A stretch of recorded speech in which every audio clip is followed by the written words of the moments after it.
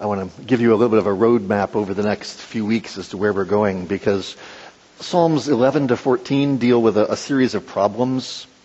In Psalm 11, we're dealing with violence and the destruction of the foundations of society. Yeah, that's happened before. This isn't the first time. In Psalm 12, we deal with words, lies, flattery, the sins of the tongue. In Psalm 13, we see the absence of God when my enemies prevail because God isn't answering. In Psalm 14, we'll take another look at practical atheism, like what we saw last time, when we forget the Lord our God. Psalm 15 then brings all these themes together in asking, who shall dwell on God's holy hill? Describing the character of the one who will dwell with God. And then Psalm 16 shows us how God will raise up the Son of David so that he will be the one who dwells with God on his holy hill. And Psalm 17 is the prayer of David, where the Davidic king asks God to deliver him. And all this leads up to Psalm 18, the song of David celebrating God's faithfulness, which we learn from 2 Samuel 22. David sang this towards the end of his life, and as reflecting back on all that God had done. And I lay this out for you just quickly because I want you to see that while we may be singing and going through each psalm separately, they're also designed to be seen together.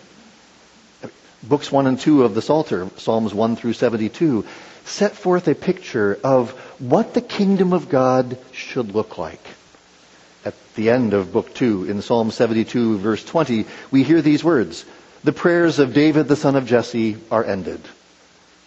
It doesn't mean that David wrote all of Books 1 and 2. There are lots of Psalms of Asaph and the sons of Korah. Psalm 72 itself is said to be a psalm of Solomon. So when it says the prayers of David the son of Jesse, it's referring to the prayers, the songs that speak of the Davidic kingdom in its integrity. The songs that are sung thinking about, the king is sitting on the throne. He at least is who he should be. Although, as you know from the story of David and his sons, well, sort of. But Psalm 73 to 89, Book 3 of the Psalter, is all about the exile. When the Davidic kingdom was overthrown, when God's people wondered, would God be faithful to his covenant to David? That question doesn't really run through Books 1 and 2. Books 1 and 2 all operate on the assumption that the king is on the throne. Book 3 will ask, now what? Is God going to be faithful to his promises? Is it even okay to ask that question? Yes, the psalmists do. It's okay to ask the question. It's okay to ask, what's God doing? These are important questions as we go through the Psalms. And partly I say this in this context because as we learn to read and sing and pray the Psalms, all too often we get sort of caught up in, who is the original author and what was the original context? And all the time that we spend trying to guess at author, context, we wind up losing track of what is going on. What are these songs doing? These songs were given Israel to sing. When I first started preaching on the Psalms, I had been taught, what would it mean for Israel to sing the song? How does it point to Jesus? And then how do we sing the song? And what I've begun to realize after now preaching through the whole Psalter once is that that's pulling apart things that the Psalms keep separate. The Psalms are about David and Israel. And so they're about Christ and the church. You can't pull these things apart. They belong together. And as we see how Israel sang these songs with David, we are seeing how we sing these songs with Jesus. He is the first person singular of the song, just the Davidic voice. This is the voice of our Lord Jesus, which we join in as we have been united to him. So it's not that sort of like, here's what it meant for them, here's what it means. No, it's David and Israel, Jesus and us. It all fits together. Our New Testament lesson comes from 2 Thessalonians chapter 1. Hear now the word of our God from 2 Thessalonians chapter 1. Paul, Silvanus, and Timothy, to the church of the Thessalonians in God our Father and the Lord Jesus Christ. Grace to you and peace from God our Father and the Lord Jesus Christ. We ought always to give thanks to God for you, brothers, as is right, because your faith is growing abundantly, and the love of every one of you for one another is increasing. Therefore, we ourselves boast about you in the churches of God for your steadfastness and faith in all your persecutions and in the afflictions that you are enduring. This is evidence of the righteous judgment of God, that you may be considered worthy of the kingdom of God, for which you are also suffering, since indeed God considers it just to repay with affliction those who afflict you, and to grant relief to you who are afflicted, as well as to us, when the Lord Jesus is revealed from heaven with his mighty angels in flaming fire, inflicting vengeance on those who do not know God and on those who do not obey the gospel of our Lord Jesus. They will suffer the punishment of eternal destruction, away from the presence of the Lord and from the glory of his might, when he comes on that day, to be glorified in his saints and to be marveled at among all who have believed, because our testimony to you was believed. To this end we always pray for you, that our God may make you worthy of his calling and may fulfill every resolve for good and every work of faith by his power, so that the name of our Lord Jesus may be glorified in you and you in him, according to the grace of our God and the Lord Jesus Christ. This is the word of the Lord. Sometimes you hear people say that God hates the sin but loves the sinner. But as we see in Psalm 11, verse 5, it says that God, the Lord, tests the righteous, but his soul hates the wicked and the one who loves violence. God's soul, the deepest part of him, hates the wicked. Now, how can that be? Doesn't God love everything that he made? Yes. It is entirely possible to love the sinner and hate the sinner at the same time. How? Well, insofar as this person is made in the image of God, God loves him. Because he made him in his own image. God loves everything he made. Insofar as this person is in rebellion against God and seeking to destroy God and God's creation, God hates him. God hates actually precisely because he is love. Because, you see, this is what the distinction is, that God is love. God is not hate. The only reason why God hates is because there are those who are trying to destroy what he loves. And when God makes all things right in the end, he will have nothing left to hate. Therefore, God is not hate, but God is love. It's the same reason why you and I can hate evil and indeed hate those who do evil. Because we love them. Not because it's not that we want them, we want bad things for them at any sort of fundamental level. We want good things for them at the most fundamental level. And therefore we can't let them keep doing what they're doing insofar as we have any ability to do anything about it. It's the old story which I often have told. If you're at a park and somebody tries to run off with your kid, what are you going to say? Oh, I love you. Keep my kid. No, you're going to go out and get my kid back. And that's you do that because you actually are doing that out of love for the kidnapper. It's not a good thing for the kidnapper to have your kid. Really, seriously, it's not. So you actually, I know at the moment you're probably not thinking, oh, I love you so much, give me. But when you are motivated by love, you will still get angry and do stuff to make things right. Love isn't just a sappy, syrupy, sentimental, isn't everything nice? No, love will at times say, this is a problem, it needs to stop. That's still love. And that's what God is doing with the wicked. He's saying, no, this has to stop. This can't continue on forever. And this is important for us to think about as we think about how we are to live in a crooked and perverse generation when the foundations are destroyed. Psalm 11 verse 3 asks, when the foundations are destroyed, what can the righteous do?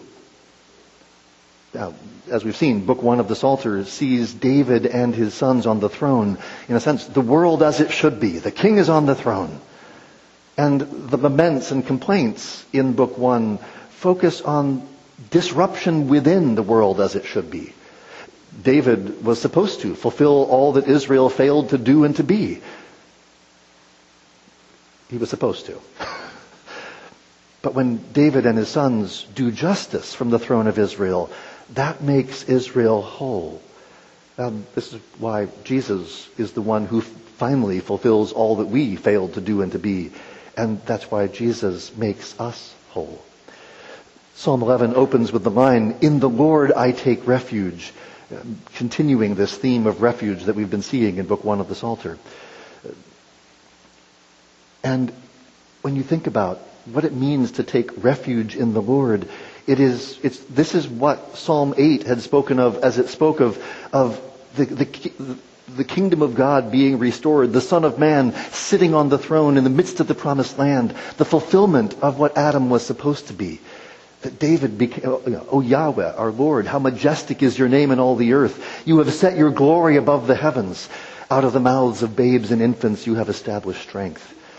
Israel, this puny, feeble little nation, is yet the place where the God of heaven and earth dwells. And he has put all things under the feet of the Son of David. And this will stop the mouths of the wicked. And Hebrews tells us that this day has come in Jesus. We don't yet see everything under his feet, but we see him who for a little while was made lower than the angels, namely Jesus, crowned with glory and honor because of the suffering of death, so that by the grace of God he might taste death for everyone. In Jesus, there is now a man who sits at the right hand of the Father. He has been made perfect through suffering. He has been crowned with glory and honor as the second Adam, the last Adam, the one who restores humanity to fellowship with God, the one who restores humanity to living in the presence of God. And that vision of the king as the Son of Man, the Son of David, is essential for seeing what Psalm 11 is doing. Because Psalm 11 reminds us we don't yet see everything under his feet. Right now we've got two problems. And verse 2 shows us one of them. When the psalmist says, in the Lord I take refuge, how can you say to my soul, flee like a bird to your mountain? For behold, the wicked bend the bow. They have fitted their arrow to the string to shoot in the dark at the upright in heart. How often have you seen this in a movie? The sniper's lying in wait, waiting to get the good guy. And the good guy's walking innocently into the trap, and you sit there on the edge of your seat. He's going to shoot you. But there's nothing you can do. It's a movie. He's dead. Now, the reason why it makes such good theater is because it plays on one of our most powerful fears, the sneak attack, the ambush. When you're walking alone in the middle of nowhere, perhaps at night, do you get a little jumpy? Jesus' story of the Good Samaritan works on the same fear. A man was on the road to Jericho, alone, isolated, attacked by robbers. Now, the problem in Psalm 11 is a little more specific. It's a sneak attack, a sniper in the dark, but it's not a random attack. It's not just like, this happened to be the guy wandering by. It's the wicked here who are particularly focused on the upright in heart. They've got a target in view. Psalm 11 draws a really clear line between the righteous and the wicked. Now, there are other passages that point out that this line is a line in our own hearts. But in Psalm 11, we're seeing this as in a particular case. In this case, there's a wicked man and there's a righteous man. And these are being separated out. In many cases, it may be more challenging to figure out who are the good guys and who are the bad guys. But here in Psalm 11, it's making it very clear. In some situations, there are times when there's the righteous and the wicked. You think back to what ISIS was doing, Al-Qaeda, trying to destroy the upright in heart, murdering and enslaving the innocent. There are times when it's actually pretty clear. But the scriptures oftentimes use this language of the upright and the wicked in a particular situation. Here in this situation, when one person is plotting to murder another, okay, we've got a wicked person and we've got a righteous person. And what do you do when the wicked are trying to destroy the righteous? Well, the problem here is not just a matter of occasional wrongs that are being corrected by a righteous community. The problem is much deeper. And that's where the second part of the problem comes into focus in verse 3. If the foundations are destroyed, what can the righteous do? Now, if you remember what I said earlier, books 1 and 2 of the Psalter presuppose a functioning Davidic kingdom. The Son of David is sitting on the throne. There is a temple, verse 4, where the name of the Lord dwells. At least in theory, the kingdom of God is here and now, right? What's going on? Things are not the way they should be. Yes, there's a Son of David sitting on the throne. God is in his holy temple, but the wicked seem to be winning. Sound familiar? The Davidic king is supposed to establish righteousness and justice. And as we've seen, justice is how you decide a particular case. Righteousness has to do with how you order your community. In a righteous community that's a well-ordered community, there may still be occasional injustices, but the way the community functions is basically right, and so there's ways of dealing with these injustices and then try to remedy them. But the problem in verse 3 is that the foundations are destroyed. What can the righteous do when unrighteousness is in power? When the system is broken? When injustice is allowed to flourish unchecked? What can the righteous do? It's tempting to take the call, flee like a bird to your mountain. The psalmist reflects on the fact that his friends are discouraged. They look around and they don't see righteousness and justice in Israel. The Son of David may be sitting on the throne, but wickedness seems to prevail in the land. Don't you feel that way sometimes? Oh, I know Jesus is king. I know that Jesus sits enthroned as Lord over all things for the sake of the church. He is the great Son of David. He is God and man in one person. He sits enthroned at the right hand of God in the heavenly temple. And yet, the wicked are still trying to destroy the upright in heart. And yet, in every generation, we keep singing Psalm 11. Because this isn't the first time in human history when the foundations... it's actually in every generation. It's fascinating. You oftentimes, we look back in history and say, oh, so we tend to see golden ages. I mean, anybody here tempted to think that, oh, the Reformation, wouldn't that have been a great time? The people who lived through the Reformation sang Psalm 11 regularly, thinking, wow, the foundations are destroyed. Everything's falling apart. We get these ideas of, one of the things I've done as a historian is anytime I'm tempted to think about, oh, if only it was like back then. I then go and I read the people who actually lived back then when they're talking about what they were dealing with, and I'm like, ooh, okay. In every generation, it looks to the people who live in that generation as though the foundations were being destroyed. This is a common human problem. We sing it every generation because it's true every generation. In our day, it certainly appears as though the foundations of our society have been destroyed. The sexual revolution has turned adulterers into heroes, and anyone who refuses to bow before the new order can expect to be attacked. If the foundations are destroyed, what can the righteous do? The psalmist rejects the option of running away. Flee to the mountains. No, this is not the time to run. Now, there will be a time to run. Jesus says in Matthew 24 and 25 that when judgment comes upon Jerusalem, that's the time to run to the hills. Likewise, Revelation 18 and 19 speaks of the fall of Babylon in similar language. When God brings judgment on the wicked, that's the time to run away.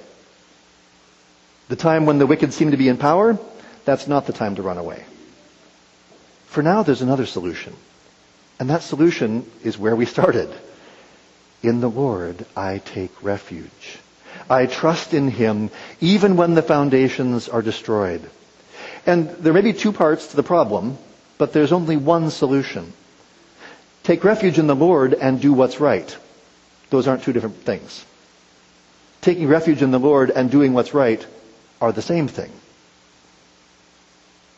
The psalmist does not say that I must make things right, but I must do what is right. Making things right is what God will do. Doing what is right is what I'm called to do. It's part of what it means to be holy as I am holy, as when God tells us, be holy as I am holy, recognizing what our call is in relation to who He is. Notice where the psalmist starts. Okay, what are the righteous to do when the foundations are destroyed? Where does he start? Who is God? When you're getting overwhelmed by the wickedness of the present age, remember who God is. The Lord is in His holy temple. The Lord's throne is in heaven. His eyes see. His eyelids test the children of man. The Lord is in His holy temple. The faithful never confuse the earthly temple with God's dwelling place. You can see clearly here that He's not just saying, oh, the Lord is in His temple in Jerusalem. The Lord is in His holy temple. The Lord's throne is in heaven. The earthly temple was viewed as the footstool for God's feet. Heaven is my throne, the earth is my footstool. The Holy of Holies was the place where earth and heaven met. The high priest, as we've been seeing in Leviticus in the evening service, the high priest could go into the Holy of Holies once a year. And when the high priest goes into the Holy of Holies, where is he going? He's going into heaven. He's entering into the age to come. He's entering into the presence of the living God. When you look carefully at Hebrews 9, when Hebrews is describing what the Holy of Holies is, it's the high priest is doing time travel. He's entering the age to come. He's getting a sneak peek of what is going to be. And he gets that once a year, and then he's back to ordinary life. But you see, this is what Jesus has done, Hebrews says. Jesus did not just enter into an earthly Holy of Holies and get a sneak peek. Jesus entered the heavenly Holy of Holies. Jesus entered into the right hand of the Father, sat down at the right hand of the Father. There is now a man sitting at the right hand of God, where now humanity has been joined, God has joined Himself to our humanity in the incarnation of Jesus. In Jesus, this is now, everything that the psalmists were saying has come true in Him. And because our Lord Jesus sits on the right hand of the Father, because God dwells in the heavens, His eyes see. His eyelids test the children of man. What do you do with your eyes? You evaluate a situation by looking. But sort of as you think about the key to what you see depends a lot on what your presumptions are going in. A friend of mine was standing in his front yard and a passerby shouted, "Hey, what are you doing there?" He said, I live here. My friend is black. He was standing in his front yard, but the people driving by just thought he was an intruder about to break into his own house. Another friend told me that when he's in a store, if he sees that there's a white woman in the aisle, he feels the need to just hum or whistle or make a little bit of noise so that she knows he's there, because he doesn't want her to be surprised when a big black man happens to appear in the aisle next to her. I don't know how many of you have ever thought about what it's like to be a black man living in a white world, but when you think about what your eyes do and how we judge and how we think, and how, we oftentimes judge by appearances, and we need to be careful about that. Because as I listened to these stories, I began to realize that I had unwittingly done the same thing. When I would be downtown years ago, if there was a black man walking towards me, I'd be like, oh, yeah, now I live downtown. And when I see a black man walk down the street, I make a point of seeing not a threat, not a risk, but a man. I also live a block away from a liquor store, so regardless of what race he might be, I'm also aware that he may be somewhat inebriated. And I'm often right. But your eyes test, your eyes see. And yes, it's undoubtedly true that sometimes because I live a block away from a liquor store, I may at times have mistakenly thought that somebody was asking for money because they wanted to go to the liquor store. On the other hand, most of the time I've been right. But that's still, I have to guard it. Am I judging the situation correctly? I mean, understanding, yes. What do we do with our eyes? Our eyes evaluate. Our eyes test. Our eyes see. And so what is God doing with his eyes? Well, God is watching. He's testing. He's evaluating. He has a certain advantage over us, though, in that he sees truly. Our eyes often get things wrong. His eyes see truly. And what's he doing with this evaluation? Well, he's testing us. He's looking at us. How will we respond to the destruction of the foundations of our society? Will we worship him? Will we take refuge in the Lord? Because there's a second point to his testing. The Lord tests the righteous, verse 5, but his soul hates the wicked and the one who loves violence. God is testing you. He is evaluating you. He's watching you to see what you will do in response to the destruction of the foundations. Will you run away? Or will you run to him? Because God hates the one who loves violence. God's soul. And when we talk about the soul of somebody, we're talking about their deepest, most inward part. The soul refers to the inner part of a person. At the core of God, of who God is, he hates the wicked. And as we saw earlier, he hates the wicked because he is love. Love is at the heart of who God is. God only hates the wicked because he loves them. And because God hates the wicked and the one who loves violence, therefore God calls you to hate the wicked and hate the one who loves violence. Will you? And it's one of those things that we've gotten so used to thinking of. Oh, anger is just bad. David Powlison's book, Good and Angry. If you haven't read it, I highly recommend it because he points out that without anger, we'd never accomplish anything in the world. Because what is it that motivates you to do something? Well, there's a problem. We've got to do something about it. So anger is not a bad thing. Anger was certainly not a bad thing when Jesus saw the money changers in the temple. He got angry, and he did something about it. There is a righteous anger that should be used well. When you see a problem and you're angry about it, the challenge is always, how do you use that anger well, rather than allowing it to run off the rails? And that's probably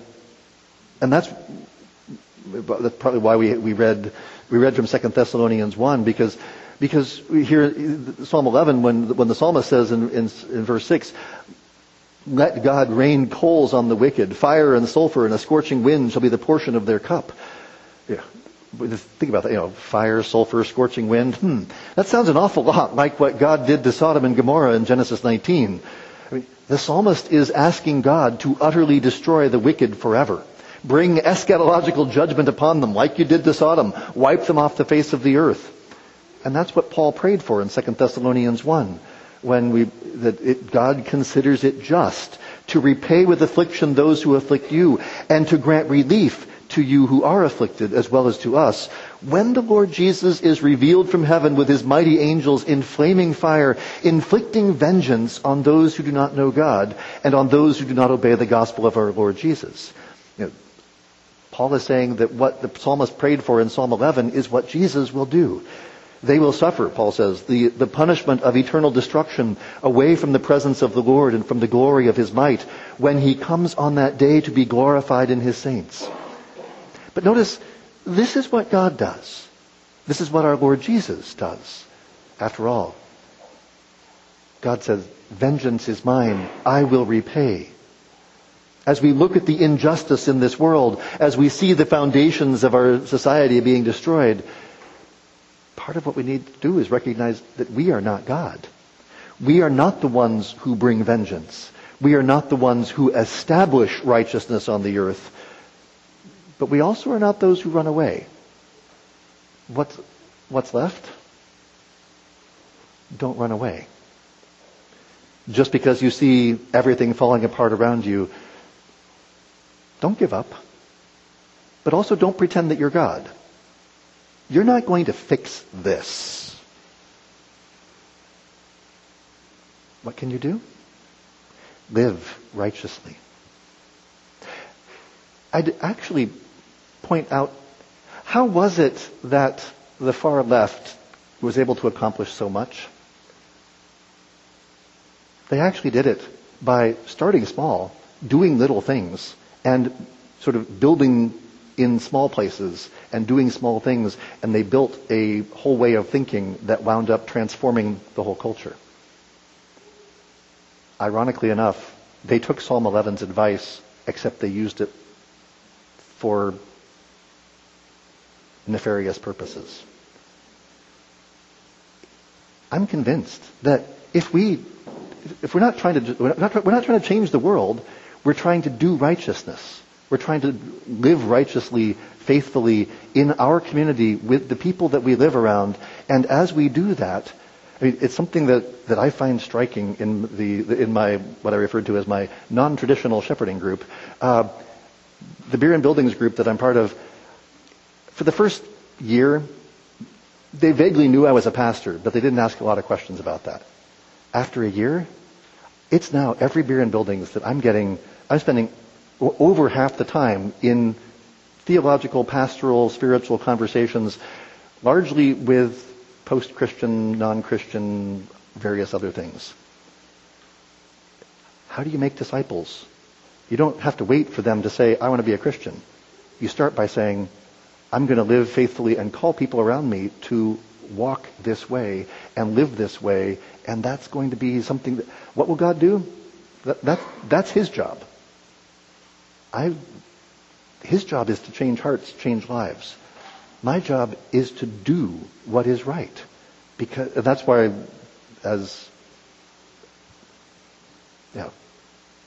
remember who God is. He's the one who dwells in His holy temple. His throne is in heaven. And if you take refuge in the Lord and worship Him, then you must do what's right. For the Lord is righteous, verse 7. He loves righteous deeds. The upright shall behold His face. One thing to remember is that Jesus has already changed the world. When He was seated at the right hand of the Father, He's been given all authority in heaven and on earth. Jesus has already done this. That's a done deal. There's nothing you can do. I hope you don't want to undo that, but it's already His. And so your job is to be the righteous, to live according to God's holy and righteous standard, the very standard that's being destroyed. And yes, stand up for the oppressed. Do what we can to protect the innocent. Welcome into our homes and into our lives those who are afflicted by the destruction of the foundations. For the Lord is righteous and He loves righteous deeds. And if you want to see what that looks like, look at Jesus. The Word who became flesh and dwelt among us.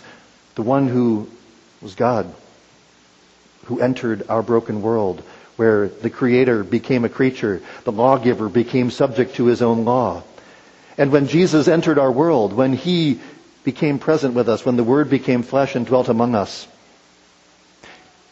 He didn't actually fix everything right away. He entered into our broken world and He lived among us. And how did He triumph over all the powers? Through His death. Jesus' definition of victory looks awfully strange to us. It's why when Paul talks about the Thessalonians' suffering and affliction, he considers it a blessed thing. Peter also, when he writes in 1 Peter, talks about how it is a gracious thing to suffer with Christ. You are blessed when you suffer with Christ. And the upright shall behold His face. As Hebrews put it, we see Jesus crowned with glory and honor through the suffering of death. How do we see Jesus? Not yet with our eyes. Right now we see Him by faith. But when we see Him by faith, we see that, yes, our calling is to live righteous, faithful lives, doing that which He calls us to do, being faithful in the midst of a crooked and perverse generation, trusting that King Jesus will continue what he started and bring it to completion on his glorious day. So let's ask him to keep doing that. Father, you've started and you have begun in bringing about your kingdom, in establishing and remaking all things. And we thank you that you have done this in seating Jesus at your right hand. We thank you that there is a king who sits at your right hand in glory. And Father, we don't yet see everything under his feet. And we long for that day. We long for the day when the foundations will be rebuilt and restored. Not just foundations of one little country here in the middle of nowhere, but rather the foundations of your kingdom, the foundations of the new heavens, the new earth, the world the way things should be. Lord, help us to live as those who belong to Jesus, to live as your righteous people who do righteous deeds because you are righteous. And so let us behold your face and see your great power, your great love, your great mercy. We pray this in Jesus' name. Amen.